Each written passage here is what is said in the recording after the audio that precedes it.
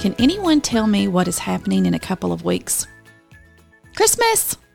That's right. What are some of your favorite things about Christmas? For us as Christians, Christmas is such a wonderful time because we get to celebrate the wonderful and miraculous birth of our Savior and only hope, Jesus Christ. Without Jesus, all of those other things I love about Christmas just wouldn't really matter. It may be corny to say, but Jesus really is the reason for the season.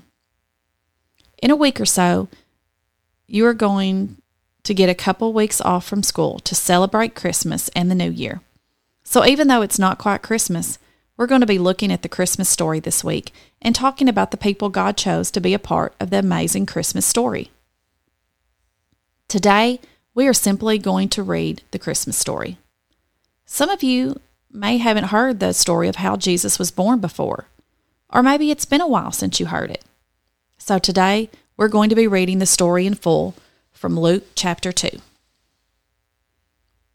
In those days, Caesar Augustus issued a decree that a census should be taken of the entire Roman world. This was the first census that took place while Quirinius was governor of Syria, and everyone went to their own town to register.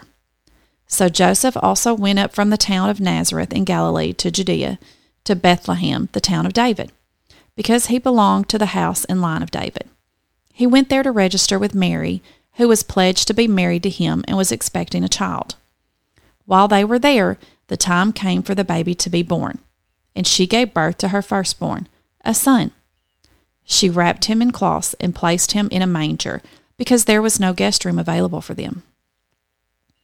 And there were shepherds living out in the fields nearby, keeping watch over their flocks at night.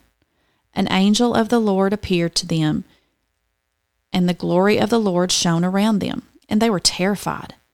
But the angel said to them, "Do not be afraid. I bring you good news that will cause great joy for all the people. Today, in the town of David, a Savior has been born to you. He is the Messiah, the Lord. This will be a sign to you. You will find a baby wrapped in cloths and lying in a manger." Suddenly, a great company of the heavenly host appeared with the angel, praising God and saying, "Glory to God in the highest heaven, and on earth peace to those on whom his favor rests." When the angels had left them and gone into heaven, the shepherds said to one another, "Let's go to Bethlehem and see this thing that has happened, which the Lord has told us about." So they hurried off and found Mary and Joseph and the baby, who was lying in the manger. When they had seen him, they spread the word concerning what had been told them about this child, and all who heard it were amazed at what the shepherds said to them. But Mary treasured up all these things and pondered them in her heart. The shepherds returned, glorifying and praising God for all the things they had heard and seen, which were just as they had been told. On the 8th day, when it was time to circumcise the child, he was named Jesus, the name the angel had given him before he was conceived.